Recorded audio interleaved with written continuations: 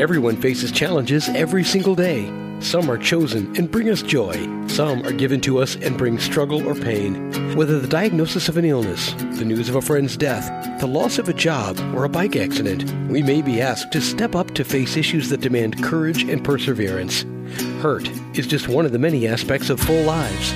Each week on this show, ACT, Taking Hurt to Hope, Dr. Joanne Dahl helps us understand how we can use acceptance and commitment therapy to learn to accept what we cannot change and move forward into a valued life. Now, here's your host, Dr. Joanne Dahl. Welcome to ACT, Taking Hurt to Hope. Today we're going to continue our series on ACT and health issues and talk about cancer, a special kind of cancer, breast cancer. Breast cancer is a type of cancer originating from the breast tissue, most commonly from the inner lining of the milk ducts. Worldwide, breast cancer accounts for 22.9% of all cancers. Prognosis and survival rates for breast cancer vary greatly depending on the cancer type, the stage, treatment, and geographical location for the patient. Survival rates in the Western world are high. For example, 8 of 10 women, about 85% in England, who are diagnosed with breast cancer survive for at least 5 years. In the developing countries, however, survival rates are much poorer. Today you get a chance to listen to how ACT can be used to help women struggling with breast cancer. You're going to listen to a guest that was on one of our very first programs, Dr. Jen Gregg. Jen is a clinical psychologist and associate professor at the San Jose State University in California. She's a recognized ACT trainer, a therapist, and a researcher who began studying ACT with Steve Hayes nearly 20 years ago. You can read more about Jen and her research by clicking on her name, where you'll get to her website. Welcome, Jen. Thank you. Jen, this area of breast cancer, since it does affect many, many young women, must be easy to relate to and must be also quite painful for you as a young woman and a young mom to relate to. What got you interested in working with breast cancer? I think like a lot of people, cancer has touched my life.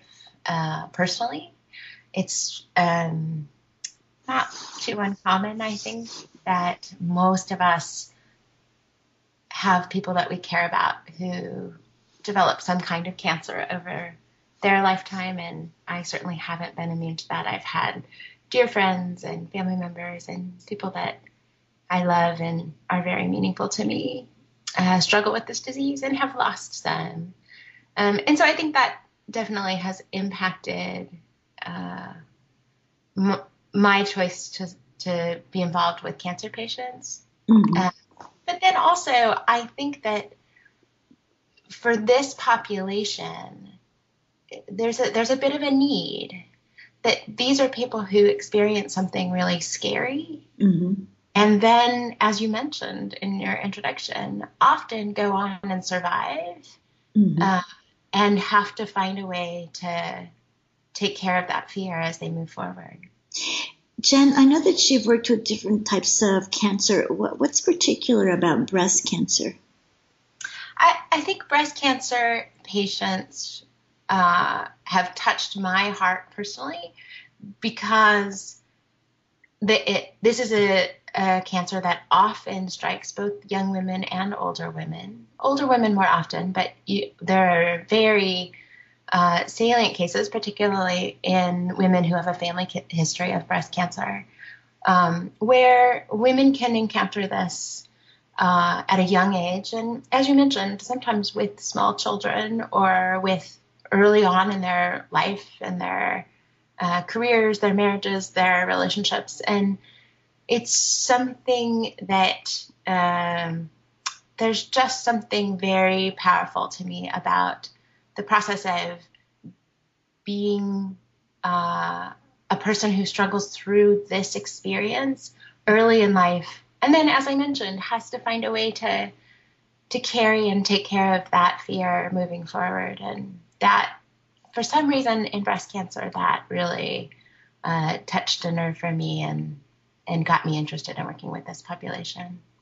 You mentioned the fear of going forward. What are the, what types of things do breast cancer women tend to struggle with? Well, I mean, I think there's a lot of pieces of this. And if you think about the process of being diagnosed with cancer, any type of cancer, but we'll talk specifically about breast cancer, there's sort of a chronological trajectory that's often similar across women, where first of all, they go in for maybe a mammogram or they find a lump. And this is an experience that, at least in Western cultures, we know is supposed to be scary. There is a certain amount of drama and worry that is associated with that for women, even before they ever experience a negative finding or something scary in a mammogram. And so the experience starts with, I think, some anticipatory fear, given the amount of awareness we have about breast cancer. And so when they're diagnosed, the word cancer evokes or brings about so much fear for people that it automatically gets associated with just these really terrifying things that we, from a relational frame theory perspective, or from a perspective of language development, where you think about how things get associated in our minds. Mm-hmm. Cancer is associated with death and dying, and this is my last Christmas, and or it gets associated with images of chemotherapy that are terrifying, of being incredibly sick and frail and near death just from the treatment alone. Mm-hmm. So it starts with this terrifying context of breast cancer, mm-hmm. and then sort of moves to this really scary word of cancer and associating that with yourself. Mm-hmm. Right from the start. Mm-hmm. This really scares people. I'm thinking about particularly breasts or the image of women's femininity and sexuality. What does that? How does that play into this? Well, I think it plays in lots of ways. One, whether we like it or not, breasts are a symbol of femininity in most Western cultures, and actually in many cultures around the world. And so having something that is bad associated with your breast is a complicated experience for women. But then, depending on the type of treatment and the type of cancer and what's causing the cancer, as soon as a woman gets diagnosed with breast cancer, they do test to see if that is related to her having this being a type of cancer that feeds off of female hormones, for instance, mm-hmm. or that. So depending on what type of cancer the woman is diagnosed with, one treatment option is a mastectomy, which involves removing the breast. Mm-hmm. So the women often know that that's a possibility of a treatment option, whether they receive it or not. So from the beginning, you have this, something is wrong with this part of me that has to do with my femininity, either in terms of my breasts or my female hormones, and it might all need to be stopped, and this breast might need to be taken off. Mm-hmm. In addition to, the thoughts immediately go to that many of the chemotherapy treatments that women with breast cancer receive involve hair loss, mm-hmm. which hair is often also a sign of femininity in women. Mm-hmm. So they imagine themselves without breasts and without hair mm-hmm. pretty quickly from the time they hear the word cancer. Yeah. That must be pretty detrimental in imagining. So how does ACT approach this? How do you approach this as an ACT trainer? Well, I think that in some ways, just like with any type of problem, it depends on what the person is struggling with. Because, what I've described here are pretty normal fears and pretty, these aren't thought distortions in some ways. These are, pretty normal and expected responses to the types of information that people are given. Often women do lose their breasts. Often women do lose their hair. Often they are quite sick. Mm-hmm. And often they do have to go through, pretty rigorous treatments that are pretty hard on them. And you gave a great example in the beginning of the survival rates being better in Western countries. And certainly those survival rates are much better in, Western countries than developing countries. And those are 5-year survival rates. So the experience doesn't mean that they're free and clear once they're treated by any stretch. So that, whether they're dealing with the ominousness of the word cancer or the fear about the treatment or the fear about this being something that takes their life, or even after treatment, the fear that this is something that's going to come back. Mm-hmm. In some ways, those are all really rational fears. Mm-hmm. So from an ACT perspective, what we want to emphasize is how can you carry this really real fear of something that really may happen in a way that you can still move forward in your life and still hold integrity and still have intention. Mm-hmm. That in a broad way is the goal from an ACT perspective. Mm-hmm. Jen, can I ask you, the first word of ACT is acceptance. What is it that needs to be accepted? Well, I think that it somewhat depends on the woman and her situation and the context. But if I had to pick one thing that has to be accepted here, it's fear that you're going to die from this. Mm-hmm. Because I've worked with people with breast cancer for a long time, and it's very hard to find women who don't have that fear, no matter how treatable their cancer, no matter how reassured their physician and their oncologist and their family and their friends want them to feel. It's a pretty normal reaction to hear that you have breast cancer and fear that you're going to die from it. Mm-hmm. And so the acceptance isn't of the breast cancer. It isn't of this life of, pain and suffering. It is acceptance of making friends with, welcoming in this fear that this shoe's going to drop. Mm-hmm. Would you say, Jen, I don't know if you remember, but there was some early research about when making friends even with the cancer.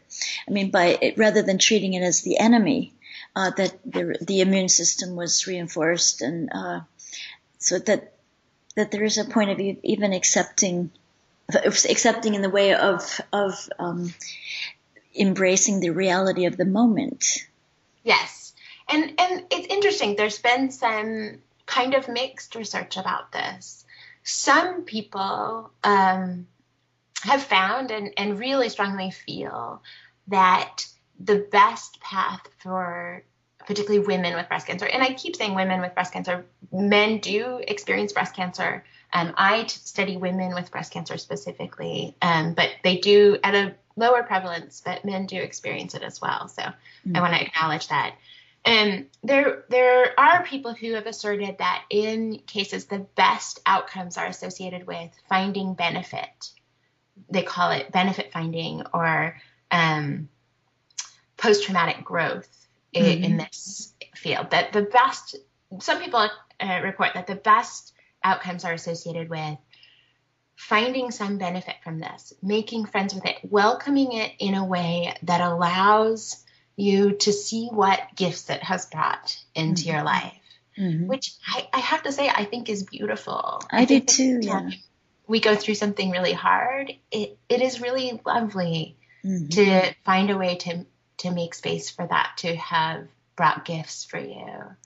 There's a slippery slope there, though. Sorry. Yeah. No, go ahead. The worry, right, is that if you tell people that they have to find a positive, then in some ways you're instructing somebody to think differently about this experience when it's hard. Mm-hmm. And we know from an ACT perspective that as soon as you instruct somebody to think positively about something, that you lose the ability to really take perspective on even your negative thoughts about it. Mm-hmm. And so what's hard about this and the slippery slope that I mentioned is that I don't have to tell my patients to find a positive Mm-hmm. way to understand this, because they think they should. Mm-hmm. The culture tells them that they should think positively and be positive, and the only way you're going to not have your cancer come back is if you're positive. And we would say from an ACT perspective, that's a tricky space. We want people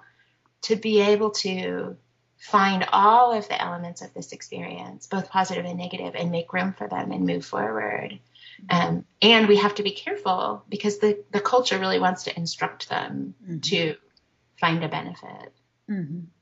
Yeah, I was thinking, and you know much more than I, Jen, but I was thinking, and somehow we have this cultural fear of cancer specifically, and you see these institute of, the fight against cancer, as if, if we cured cancer, we'd live forever. It's almost and I wonder, looking at Viktor Frankl's words of, and even Eckhart Tolle, if by choosing your fate, when you're actually choosing cancer, which I'm sure is not an easy thing to do, but you may be helping your body by, the resistance causes stress. So if you hate something or make the enemy something that's inside of you, you will lower your resources. Yeah. So I understand what you mean by this positive thinking. I wasn't thinking that, but I was thinking more of joining your body rather than seeing that I have an enemy inside of me. Right. And I think you're absolutely right. And interestingly, in the pilot work that there's been a number of people who've done pilot work in ACT and different types of cancer. But in my pilot work that I've done in evaluating ACT interventions with people, specifically with breast cancer, an interesting finding is that without meaning to, teaching people to make some space for what they're experiencing, both positive and negative, seems to be related to increases in benefit finding. Mm-hmm. So an interesting piece here is that, what we know is that it can be complicated for people to instruct positive thinking about their breast cancer or making friends with it, that sometimes that creates this different type of resistance for people. Mm-hmm. But it turns out that if you teach people to take a different perspective on their thoughts, negative and positive, about their cancer, and to help them connect to their body in a way that helps them move forward, then you actually end up producing this way where people can see more of the gifts, where people can make more peace with this being in their body in an interesting sort of backdoor way. Mm-hmm, mm-hmm. A lot of things are backdoor, Jen. Don't you think that we've worked within behavior medicine? Yes. It seems like it's hard to target things directly, but going more around it and finding ways of almost tricking your brain so that you can help. I mean, acceptance is always a difficult thing to talk about because, nobody wants anyone to have more symptoms, but somehow by accepting it, you can kind of trick, like trying to hiccup and your hiccups go away. Yeah, exactly. Yeah, absolutely. And the nice thing, I think, that the space that ACT allows us to take our patients to is this really beautiful place of, you don't have to think of this as something positive. You don't have to have welcoming thoughts towards it. And you can still move forward in your life and live with vitality in a way that you would if you did. I don't know if that makes sense. Mm-hmm. But mm-hmm. Yeah. Jen, what kind of ACT data do you know about it for this population? So there's quite a few labs around the world who are doing still pretty preliminary exploratory work. There are, overall, I would say there are small to medium effect sizes specifically when looking at breast cancer populations on a number of things, mostly, what we would guess from an ACT perspective on kind of what we call maybe functional outcomes. So people living better, having better relationships, more connected to their values, better quality of life. There aren't data, and if I had to guess, I would say there probably won't be, maybe ever, but at least for a long time, on outcomes related to specific cancer outcomes. So we're not specifically looking at less recurrence or, longer survival times. I did a study a couple years ago looking at something that we think might be related physiologically, which is we did a study looking at the stress hormone cortisol in women with breast cancer who have been through ACT versus those who have not, to see if there's changes in what we think of as the sort of normal flow of this stress hormone in your body over time. Mm-hmm. And it was a small study, so, we can't answer things definitively yet. But we didn't seem to impact it. Whether or not an ACT intervention may be delivered in a different way or with a different intensity would, I think remains to be seen. And there are more analyses that we want to look at to see if different types of women maybe had a different benefit or, had different response to the treatment from a cortisol perspective. So from the perspective of this stress hormone. Mm-hmm. And the reason we looked at the stress hormone is that it looks like there's a relationship with this stress hormone, the normal flow of this stress hormone being disrupted, and longevity in breast cancer survivors. So it's a way to start to look at this, but not one that really has led us to much information yet. Okay. Jen, do you have any concrete clinical example of like the key elements that you were working with ACT with this? Absolutely. I mean, I think the best, like much of how people, I think, who do ACT in behavioral medicine work, and I think many of those of us in the behavioral medicine side of ACT, really, I also have a very strong emphasis on values. I spend most of my time with my patients talking about values. And I have this beautiful example of this patient once who was metastatic breast cancer. So she knew she had a terminal diagnosis, but was healthy and fine. And the treatment had her under control, her cancer under control for now. And she went back to go visit a complicated family. Mm-hmm. She had a bunch of very difficult relationships with siblings and parents. And her parents were older and they were reaching the end of their life, and she wanted to go, they lived far away, and she wanted to go visit them one last time. And, she was so scared because of the cancer. She had a lot of big feelings related to her prognosis and her fear of dying. And a lot of it had to do with these relationships. And so she was very conflicted about going to visit them and really struggling with it, and did this beautiful thing and flew back and visited her family, and the relationships with her family were not different. She and I had spent a lot of time talking about what her values were, how she wanted to be as a sister and how she wanted to be as a daughter before she went. And she went back and visited them, and they were not different. There was a lot of difficult conflict that happened while she was there. And she came back and she told me about it. And, I knew this was probably her last trip to visit her family, and she knew that too. And, I knew that there was going to be a lot of big feelings about this. And she came back and she told me about it. And I have to admit, I was a little sad for her, mm-hmm. and kind of expressed that in the session. And she gave me this very big smile and said, this therapist once told me that values are about process, not about outcomes. And I lived my values with all of my heart, and I went back open-hearted and leaned into them. And, it didn't work out with the outcome that I wanted, but I came back knowing that I lived my intentions to the fullest ability I have, and I feel really vital from that experience. Wow.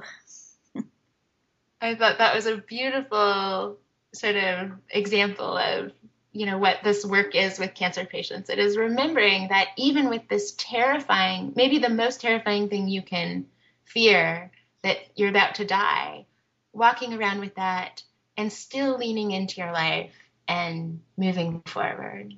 Wow, Jen, that's a beautiful story.